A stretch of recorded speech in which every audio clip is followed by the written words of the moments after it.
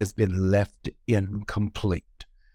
There is something heavy and robust that is on my heart and on my mind and in my spirit this morning that I want to share with you. Ask that you'll please text your best friends. Ask that you'll please galvanize your family. Ask that those who are significant in your life will be a part of it. I don't want you to watch this alone. I'm telling you, you're going to need some group support when this is over. When people see you in the days, they're going to want to know what it is and why it is. You're going to need somebody for accountability. So ask that you'll please give me your rapt attention. I am hopeful for the mothers who are on that you had a splendiferous Mother's Day. Pray for those of you who are doing some significant things in terms of graduation this week, that you are prepared to go to your next level. I'm excited. And as a consequence, I can't delay other than to tell you tonight, meet me at New Birth at 7:30 for group therapy. I have been in a series called Warships, the battle to get into the presence of God. And tonight I am dealing with the principle called toda. It's different than every other terminology of praise and worship. So I ask that you'll meet me tonight at 7:30. This coming Sunday, I'll be celebrating my birthday, and I am excited about it. We are partnering, and we're going to distribute 4,000 mystery gift boxes with Amazon. So ask that you'll meet us at New Birth on Sunday. I have a gift for each and every single one of you. So ask that you'll please join me on this coming Sunday. I've got a special guest of national prominence coming to celebrate with me on Sunday, and ask that you would please be one of them. I often pray about what I should pray about. I often pray about what I should pray about when I'm praying with and for you on Tuesday mornings. And the Lord gave me my answer yesterday afternoon.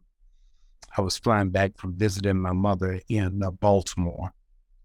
And I was praying, Lord, what is the concern? What is the area? And the Lord said to me to pray about, and I want you to write this down, please, ambiguous loss. Ambiguous loss. I'm going to unpack that today because there are so many of you who are having a funeral without a body.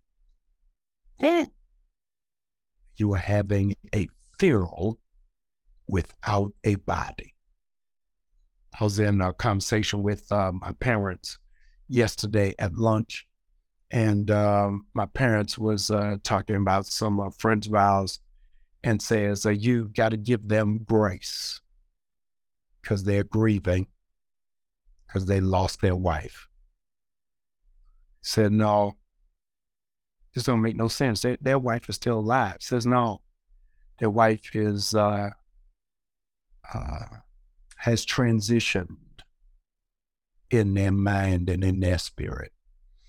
Ambiguous loss is a phraseology that was written by a doctor by the name of Pauline Boss. Pauline Boss.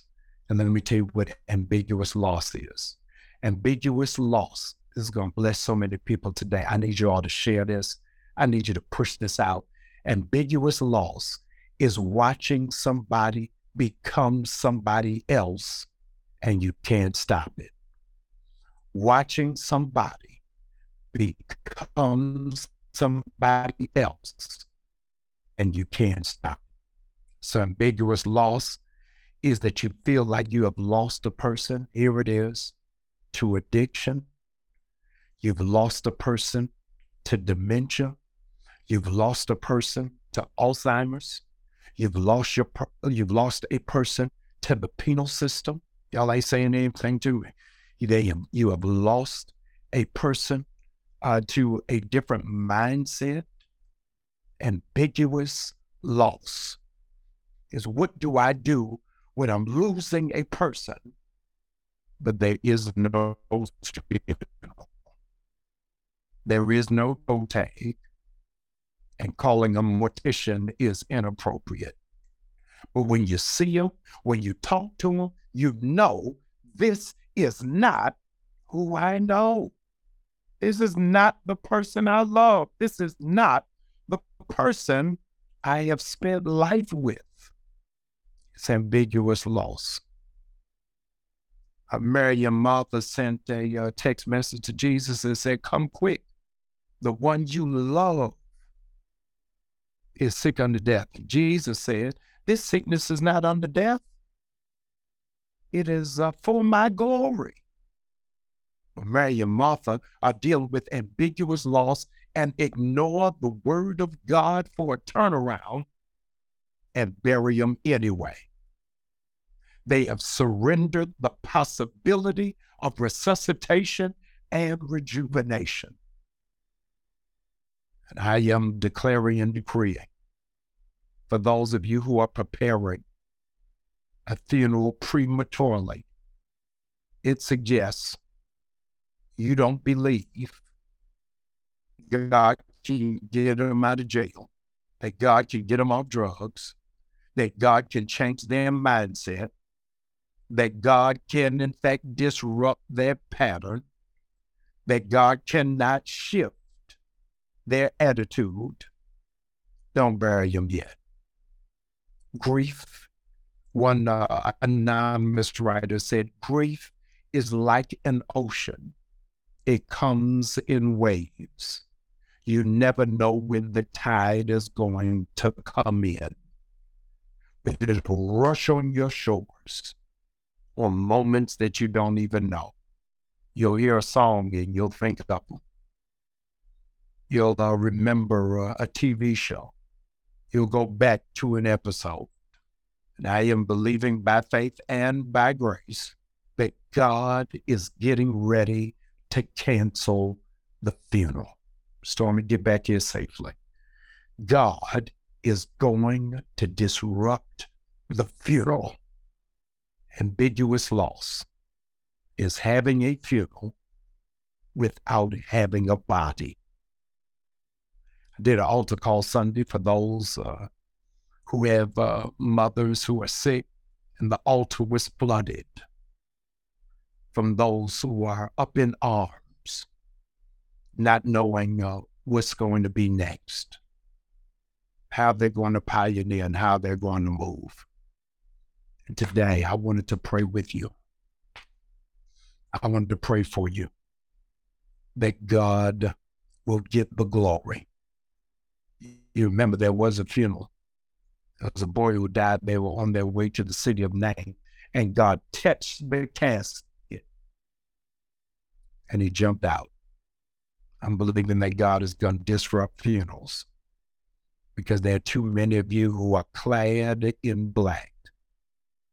When Jesus said, I came that you might have life and have it more abundantly. Will you pray with me? I hope that you will. Good and gracious God, I am praying for my friends. I am praying for your children. Their love capacity is so large that they feel beyond themselves. I pray, dear Lord, not just for them. I pray for who they have been praying for. I pray today for who they stopped praying for. I pray today for those who have no more emotional currency to spend. I pray for those who have come to their wits' end. I pray that you give them a spark of hope to know that you can turn it around. Thank you, dear Lord, that there's a reason there has not been a funeral.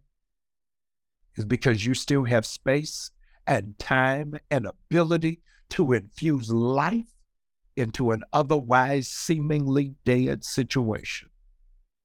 Thank you, dear Lord, that in this moment in the spirit realm, you are tearing up the obituary because the best chapter of their life has not been written. Thank you, dear Lord, that you are replanting the flowers and taking them out of the vase because they still need to bloom. Thank you, dear Lord, that there will not be a repast, but there will be a celebration. We give your name glory because you are the only power on earth that can get into a body, stand up into those who have become complacent. God, I pray that you will give an injection of your supernatural authority into the life of those who are waving the white flag, who don't believe that it is worth it, who has resigned to their circumstances. Life is worth the living just because you live, Heavenly Father. Thank you for giving us an example that because you got out of the grave, our loved one, our spouse, our significant other, our child, our best friend, our associate, our cousin, our mother, our dad, our sibling, our brother can bounce back. Thank you, dear Lord, that every person who is in earshot of my voice is healed from ambiguous loss. They're going to get it back 20, 40, 60, 80, 100-fold. And I believe it to be so. In Jesus' name, amen. Tonight, I'm going to be teaching on toda. Toda. It is the phrase of praise that causes us to give. We give, according to toda, because of unexpected blessing. I want you to just type right now, toda, because I believe you are going to receive an unexpected blessing. TOWDAH. Toda. That's what's getting ready to hit your life. An unexpected blessing. I want you to sow a seed of 40 today. That's how many days Jesus was in the wilderness, 40. That's how many years Moses was on the run, 40. It's how much time that they found themselves in the wilderness. An unexpected blessing is getting ready to hit your life. Sow a seed of 40 today, because the unexpected is not going to be material or tangible. It's going to be physical in the life of the person in whom you thought about this morning. 40. I want you to sow a seed. Go to newbirth.org, push pay, text to give, Givelify. Go to our own secure website, newbirth.org. If your Cash App is readily available, we're sowing a seed of 40. Go to $ Jamal Bryant 71. Jamal Bryant 71. As that you'll sow a seed of 40 and expect great things. Well, unexpected things are getting ready to take place. Cancel the ambiguous loss. $ Jamal Bryant 71. Go to newbirth.org and come into agreement with me. In Jesus' name, amen.